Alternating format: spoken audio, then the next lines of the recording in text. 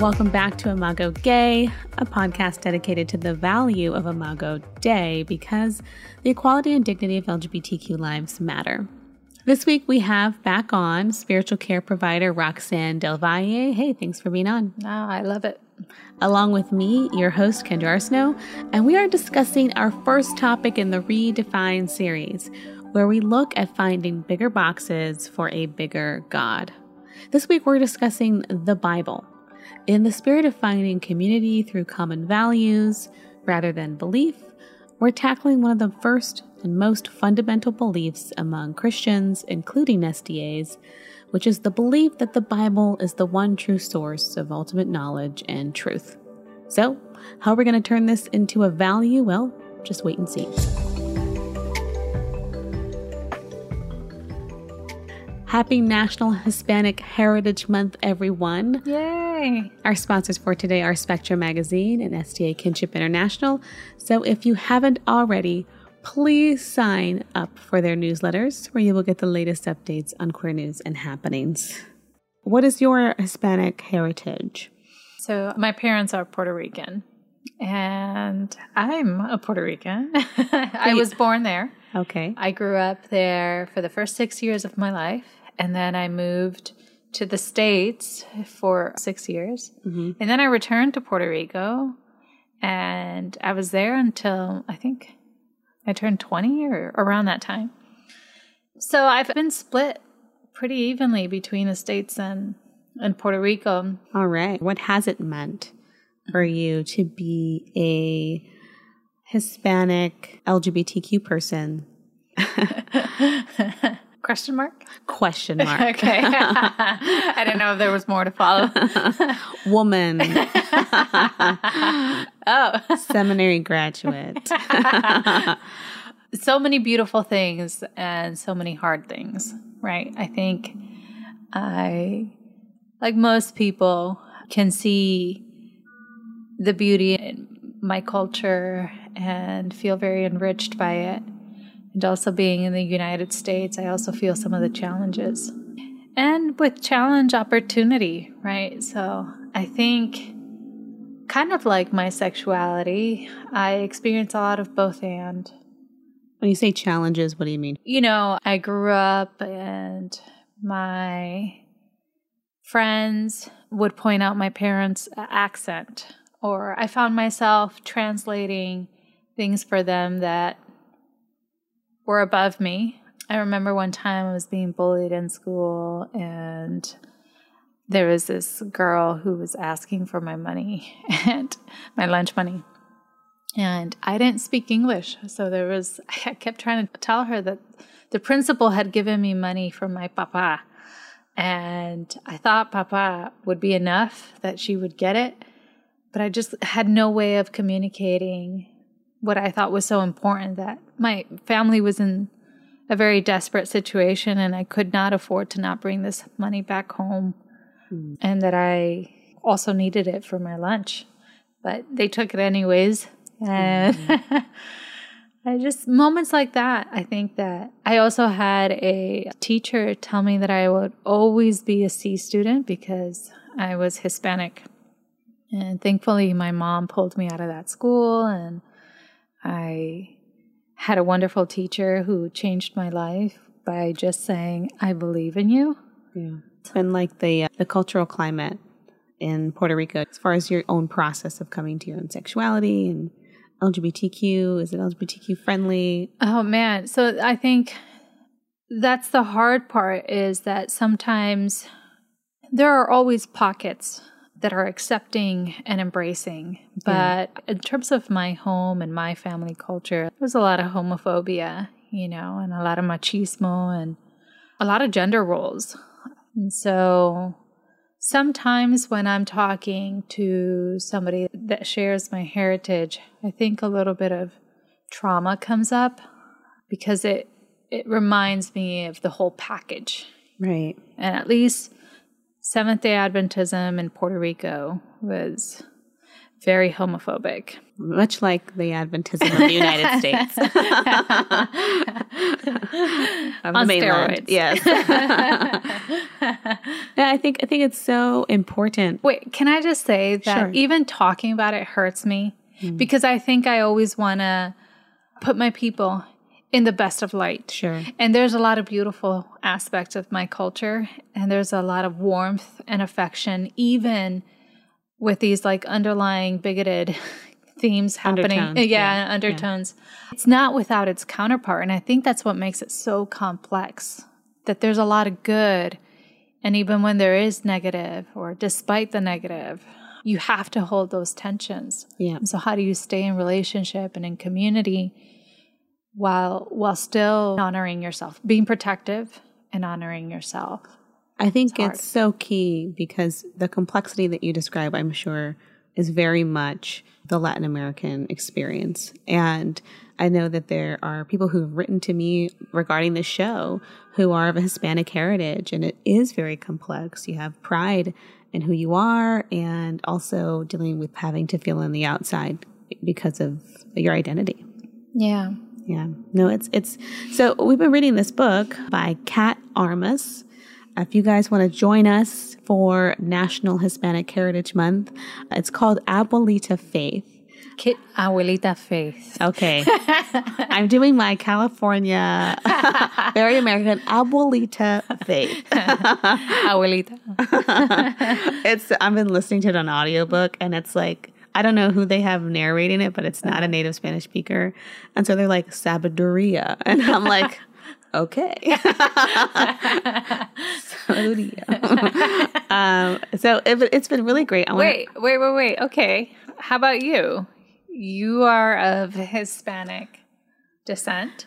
Very interesting because I am Afro-Latina, where I was born in Panama. My mom her father came from the islands. Maybe it was Jamaica. My mom's adopted, so I know nothing about my grandparents. She knows very little about her actual parents, but he was like, a black man from the islands who migrated to Panama when they were getting a lot of cheap labor for the Panama Canal. And her mom was pretty much like a native Panamanian person. So she was mixed. And in that culture, I think in Latin America, there is a lot of colorism. And I was watching this TikTok the other day about what it means to be like Afro-Latina and the ways that it has been very different than American history, because American history has really like not wanted the mingling of the races. But in Latin American countries, it was encouraged. They would call it mejorando la raza, right? Like bettering the race by intermingling with white people and becoming lighter and lighter with every generation. And if you were to marry darker, then it was like un paso atrás. Yeah. And so like, oh, you took a step back, right? Yeah. And so like it's very much on these color spectrum and color lines. And in that culture, it is a very racialized culture in that sense. It might not look exactly the same as American, but what's so different is I didn't grow up in Panama, right? So my mom was adopted, married my dad, left to the States when she was in her 20s, very much appeared to be just an African-American woman until she opened her mouth and had this very thick Hispanic accent. And, I think you would expect that someplace in New York, but like my mom was never in those places. She was in Wisconsin and Illinois. And then even in California, you don't necessarily have like that dynamic, appearing black, but speaking with a thick Hispanic accent. So I think she had a lot of identity crisis, trying to find out what community she really took ownership here in the States. She didn't really feel at home in the Hispanic culture in California, especially. And so in that way, I have also inherited a very complex heritage. I'm mixed, identify as Latina, I identify as Black, I identify as Afro-Latina, because I think when I say Afro-Latina, it encompasses that complexity of dual identities. But I don't have a history of growing up in Panama. I can't tell you, my favorite food from there. I could tell you what my mom made, right? Yeah. So I have a very second generation experience, which I think is also a part of Hispanic heritage. I don't speak Spanish all that well. And that in some ways for me is like a source of shame. You know, like I can't even speak like my mother language. I'm that far removed. And I've spent years learning in school, but I'm not fluent and I'll probably never be. But I would like to think that one day, and I'm like, I'm 35, I'm never going to get there unless I move to this country. And even then, I'll probably find a way to just speak English somewhere. But so that's kind of my heritage. And I think, you know, it didn't come with super religious overtones. My mom is kind of a rebel. So was my dad. And so they didn't bring that culture into how they raised us. And so that was never an overtone. Mm-hmm. So I never inherited that part. So, well, we are not alone and you're not alone. Even I think like any census or self-reporting of identity for anybody that is Hispanic, it's hard. It's hard. Like they're hard. Like white, non-Hispanic. Oh, yeah. I can hardly fill out an application that doesn't give me the options. It says 2 or more races, not Hispanic. I don't know what that means or who they're trying to target. But I was listening to some documentary podcasts where they were talking about how there was this push. And back in the 1950s, Hispanics got placed under the white ethnicity, right? And I think that is just so ignorant of Hispanic culture because there's so much diversity. Like the fact, I'm telling you the truth, so many job applications, you cannot select 2 or more races without it having in parentheses, not Hispanic. Yeah. So I always end up having to choose other because the idea that you can be Black, white, and Hispanic at the same time, so 2 or more races, but I am Hispanic, and there's just not a category for it in our society. Yeah. So weird. Well, it's interesting that we would even ask about the color of somebody's skin. Again, going back to how am I proud to be who I am and own the beautiful parts and also detach myself from this colonialism and this culture that places value on socioeconomic status, race. Right. You know, when we talk about even Christianity in Hispanic culture and even the idea of race, the journey to whiteness, it's like been synonymous with Christianity, right? It is a way to kind of pass into whiteness in some ways because the Christianity that has been given to many Hispanic countries is not a native entity. It's very much a foreign white colonial entity. And so I know there's a lot of scholars that are looking to return to something a little more authentic. And speaking of that, you know, there's this book, Abuelita Faith, Kat Armas. We're reading through it right now. And I just want to read a quick quote from it because there's a saying in Spanish that I don't know how to say. Maybe you know it. But it's basically like, the devil is not wise because he is the devil. He's wise because he's old. And so it's the fact that the devil is old, that he is wise, and that there's wisdom in older generations. And that's why there's a different value system even in Hispanic cultures where you value the elders in your family. Right. You don't want to put them in a home. There's a lot of honor and caring for them in their old age yourself, right? Yeah, no, absolutely. I used to be so appalled when I was visiting a friend here in the States and my friend or whoever it was would race to the table and sit down first. Mm-hmm. And it's like there's an adult in the room and you're not waiting until they sit down first. Or like getting in a car. You know, I remember like the front seat was saved for my grandma or that everybody who was older than me had a pick before I did as a sign of respect. Yeah. So there's definitely a different way that we approach elders in that community. And so she treats this as, you know, as a typical Hispanic, which is like there is wisdom in older women. And this is what she says in this quote.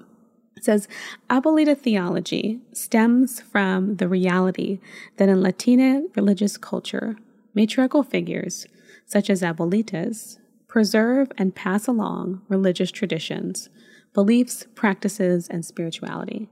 They function as live-in ministers, particularly because the privilege to receive formal religious instruction is often unavailable. Thus, abuelitas are the functional priestesses and theologians in our families.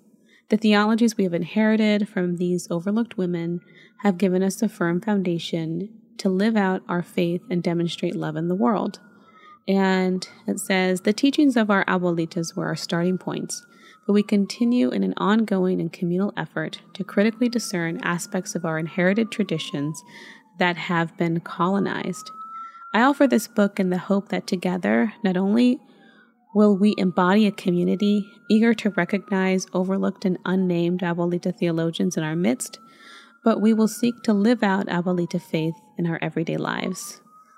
So she even talks about these figures in the Bible were very likely to have been influenced by wise older women. You have Jeremiah and the prophets. They have these kind of quirky sayings that they bring out in their writings, and she uses some of those as examples of this is more folk religion, stuff that they grew up hearing. So I think it's a really interesting way to kind of decolonize a Christian lens and put value back into something that is culturally not appropriated. Yeah, I'm remembering moments I've had with my grandmother, and I'm trying to remember specific things that she would say. And even though the words don't come up for me right now, I can remember those moments where I really felt like she had imparted wisdom. Just from her lived experience, what to be aware of, what to be cautious about, what to be opportunist about, what to not let go of and what to value. And I think that she endured a lot and she loved very deeply.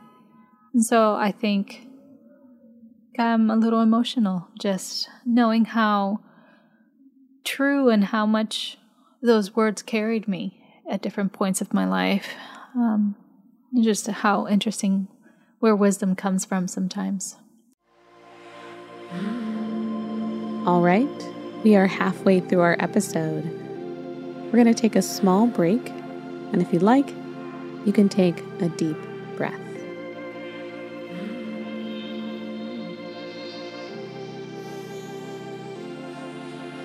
Okay, let's get back into it.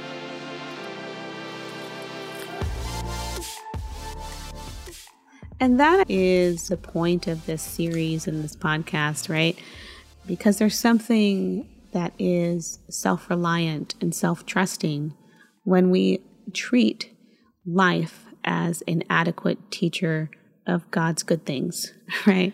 Yeah. And where we can draw from life experience rather than just a book to know what truth is. As we go forward in this podcast, it is about validating other sources of wisdom. And so the first thing that we're challenging today, one of the 28 fundamental beliefs, the first one, but also very fundamental belief of most Christians is the holiness of the Bible, and that being the ultimate source of truth. Now, just to kind of get on the same page as far as language, when I say values versus belief, I'm talking about a very simplified version of value, right? I value equality. I value LGBTQ people. I value Black lives. I value national Hispanic heritage. I value equality. I value justice, right? Yeah, I'm excited to get into this conversation, and I appreciate the distinction because basing relationship on shared thought is the only word that comes to mind is fragile. Yeah. But basing relationship on shared values seems solid to me, virtuous to me. I was asked this week, do I still think I'm Seventh-day Adventist? And I'm curious. I think for me, my answer was, at this point in my life, I'm more interested in being a part of communities of action than communities of belief. Mm-hmm. So for me, it's almost like a question that feels moot at some point. It's like, well, great. What if I am? What if I am the most believing Seventh-day Adventist you ever met? If that doesn't translate into something tangibly good in this world, it almost feels like, well, then what's the point, right? You often hear these debates in seminary where they talk about, well, what about the people who don't believe in Jesus? What's going to happen to them? It's a great question because it just shows the extent of our love, depending on how we can answer this question. But it often ends with something like, well, God's judging the heart and the Holy Spirit is in conversation with every person. And it's really about responding to the Holy Spirit. Well, what is the Holy Spirit compelling people to do? Well, it's compelling people to make good, ethical, considerate choices of their fellow human beings, right? So you're telling me that God is going to be basing salvation based off of your actions and who you are as a person? I cannot even begin to describe my disdain for this paradox. So for me, what I have found value in is people whose value systems cause them to create action in the world and to do action towards good. And I don't want to be around the best religious person who does everything by the book, because they might not be a very big contributor to the overall good of humanity. At the end of the day, after all that I've learned in seminary, I think for me at this point in my life, the most important thing is to find communities of shared value. And so how do you take something like the Bible, number one belief, and how do you turn that into something that is of value? People get triggered just with the thought of this, but yeah, just how interesting it would be if we could think about, rather than 28 fundamental beliefs, what are the values? And I'm looking to create a bigger community. Mm-hmm. You might fit into this and you might not, right? But it's big enough to encompass you if you wanted to be in it. And so just so we're all on the same page, like traditionally, this is the teaching. The Bible is the only truth. It contains the ultimate truth of God. There's a belief that it is clear, speaking in plain language. It is a holy text passed down through Jewish heritage, and during the Roman occupation, after Christ came, it expanded to incorporate his life and teachings, etc. And it was the only culture through which God communicated. So like the Bible, as we know, the Old Testament is the Torah, and we believe that this is the only culture through which God communicated. And then during 30 AD, during the Roman occupation of Israel, this book became open to the whole world. It also included additional texts, which we know as the New Testament, recording the life of Christ, and some teachings and Paul and Revelation. But that was primarily the culture through which God spoke through. So that's like value number one. What are some drawbacks to this belief? And I hope I did a just kind of overview of that fundamental belief. No, I think that it carries this authority, mm-hmm. right? Because it is such a holy text, right? That through the Holy Spirit and through the guidance of God himself, that this text carries an authority over our lives that maybe other more secular texts do not. Correct. So when I think about, okay, well, what are some of the drawbacks to having this type of belief? One thing I've encountered a lot is I think there is a cultural superiority that happens, right? It's even, we talk about anti-Semitism and things that happened in Nazi Germany. Like it was really, even during Martin Luther's time, Martin Luther spoke some very anti-Semitic words, not Martin Luther King Jr., Martin Luther, the reformer. Different one, spoke a lot of anti-Semitic things and actually sparked kind of this Jewish hunt during his time that he was responsible for a lot of people who perished because of this cultural superiority that can happen when you believe this is the truth, the only truth. Yeah. So help me God. And in more contemporary terms even, I think there are Christians who fear opening the Quran or take any kind of wisdom. I mean, I think it would be triggering even just to suggest that we can learn something from the Buddhist tradition or Taoism or just other cultures that carry this kind of like rich cultural history. Yeah. Cultural history and religious wisdom. history. Yeah, exactly. And I think it also takes away from relationship. So if I'm speaking to somebody who believes in the Bhagavad Gita or is Buddhist or lives by the Quran, like that there can be a sense of one, always trying to win them to your truth because you have ultimate spiritual truth and you're not actually listening. You're not actually receiving that there is something beautiful to be had in this exchange with this other human being. It's an attitude problem, right? When you assume that you are superior, that your understanding is superior to other cultures and other traditions, it would be an exercise to meet those cultures and traditions with curiosity, with an attitude of like a learner's mind, right? Of wanting to receive instruction. And not afraid to be tainted by whatever it is that you learn. Or confused or drawn to some like really false teaching. I think that's what the fear is. Yep. And when I think about, so what is a better way to take the Bible rather than a belief, but how do you turn it into a value? And for me, this is what I've come up with. And I'm sure some of you might challenge me on this, but to look at the Bible as a holy text does not negate that there is wisdom that has come from abuelitas, from ancient sources of religious figures of different texts and different cultures and different places that I can begin to appreciate, right? And I think for me, if I were to give a command to say, okay, how can I turn this belief into a value? I would say the value for me is to hold something sacred. Now, what I mean by that, I'm going to go into a lot of explanation, but when you hold something sacred, say you do hold the Bible as sacred, it means that you're giving something authority over your life to speak to you. Now, this does not mean hold anything sacred. I'm not saying that. I think there are two rules that you should always follow when you're putting anything on a pedestal in your life or giving anything permission to speak authoritatively to you. And that is this speaking harm against myself or is this speaking harm against other people? In that sense, I'm going to disregard this authority. But there are many things that you might hold sacred in your life.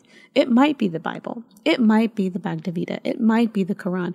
It might be, and I know this is triggering for some people, but follow me. It might be the voice of your grandmother, right? But whenever it is, the reason why there is value in a person holding something sacred is that we become people that can be teachable. Mm-hmm. And we're also people who are accountable to a voice that is calling us to our higher self. Now, these grandmothers, these spiritual books, like they call us to a higher version of humanity, a greater insight into ethics and what it means to be human in this world. And that means that you value that and that you're willing to make yourself accountable to something. There's a podcast called Harry Potter and the Sacred Text, and it's a chaplain from Harvard, and they use Harry Potter in a way that they're going to treat it as if it were speaking to them intentionally, right? They're not looking at the text to criticize, to find the contradictions.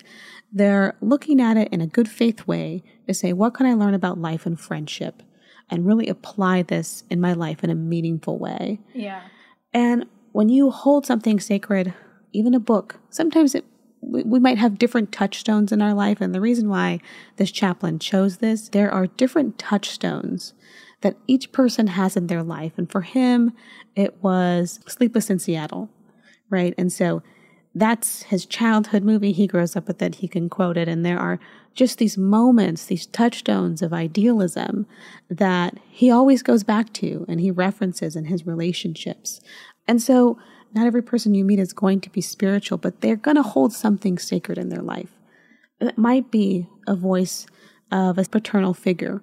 But if you do not hold anything sacred in your life, that means that nothing is sacred to you. And I think meeting a person to whom nothing is sacred is a dangerous person.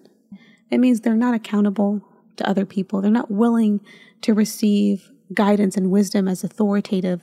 They're unsaddled human beings. And I think when we do not hold anything sacred, that we're capable of great harm because we've lost the sacredness of life in that sense. And so when we have a wider, more encompassing view, instead of saying the Bible is the only source of truth and the only place wherein I choose to get truth, if I can change that into a value and say, I value holding something sacred, and I think it's wonderful that you hold the Bible as sacred, because that means you're holding yourself accountable to a higher version of yourself, to love your neighbor as yourself, to live as God has called you to live. That's great. And I can say the same thing about the person who lives by the Torah or the Quran or the Bhagavad Gita or the Taoist or Buddhist teachings, right? I no longer have to treat them as people who don't fit inside my box. Now, I understand that might be much too large of a box for some people, but for me, I can find comfort in the value that we all hold something sacred that is going to keep us accountable to be the best human beings we can be. Very well said. I think that's what wisdom does. It means that no matter where you are in life, what your age is, what your culture is, that the sacred speaks to you, it transcends, and that regardless of your age or your understanding, truth can reach you, that wisdom can reach you. And for me, as I've expanded my sources and just welcomed those different wells and springs of truth, I've learned how interwoven God is in my everyday life. And I am so glad that she is not so attached to this 1 hour section of my life, that in conversation with the wise patient or the dying mom, or in my walk where I picked up a penny just at the right time to save me from stepping on dog poop, that in these random moments, I find the divine or the sacred speaking to me and enlightening me and filling my heart with truth and wisdom. It's just like I don't stop growing in understanding. And I am a sentient being who's constantly engaging the sacred. And it's a matter of receiving or staying open to those moments when the sacred speaks to me. Yeah, the voice of wisdom, right? A voice that is calling you to a higher version of yourself. I'm using a very interfaith term, the sacred, to mean mother of hope or whatever that may look like to you, God of many names. It's just whatever it is that you hold separate and higher than you. It could also be the collective unconscious, the heritage of the history you're born into. It could be whatever it is that you give authority over your life and that you revere and respect as higher than you, bigger than you. I think that that's such a beautiful, because it makes relationship safe. And what I mean by that is, like, if I believe that wisdom is speaking to me through people, not just through a book, but that wisdom comes to me through a variety of sources, whether it's book, whether it's my observation of the world, whatever it is, wisdom can speak and access my soul. I think that having that belief and having that hope makes it safe to be in relationship with other people. And it makes religion, it makes a belief system accountable more than just the rationale that developed it. Exactly. It makes a belief system accountable to the larger community, to the experience of the people that it's impacting. We're not saying it's an either or. You can only have a belief system or a value system. Here's value systems to replace belief systems. You're always going to believe in things. Sure. But when you base community and relationship on thought likeness,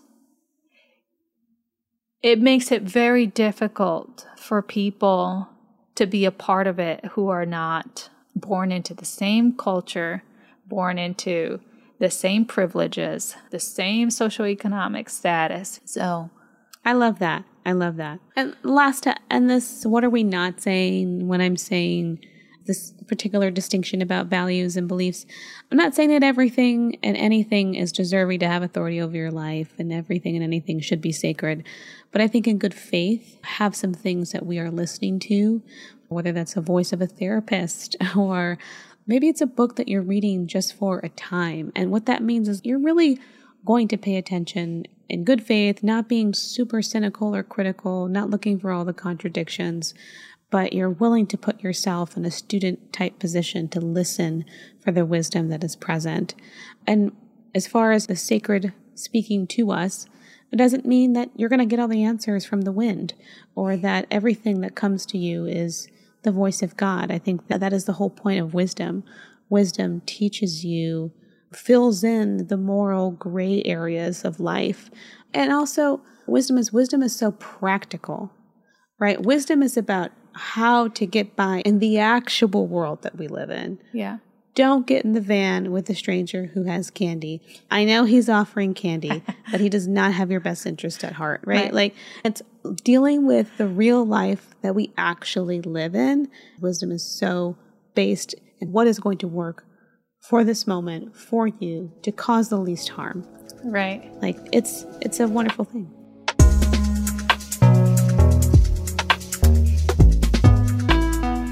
Regardless of our cultural complex identities, we are all immersed in cultural norms arising from the white middle class and owning class. White supremacy culture is co-created within systems of capitalism, settler colonialism, and Christian hegemony, and it forms the scaffolding that our thoughts and beliefs arise out of. Thank you so much for listening in to the first episode in our Redefine series, where we are looking at fundamental belief number 1, the Bible, and how to turn that belief into a value to create greater community, bigger boxes for a bigger God. Our co-host for today was Roxanne Del Valle. If you'd like to follow her, you can do so on Instagram at Roxanne Marie. I'm your host, Kendra Arsenault, and you can follow me on Instagram at Kendra Arsenault with an X. Please stay tuned for next week, where we will continue this Redefine series.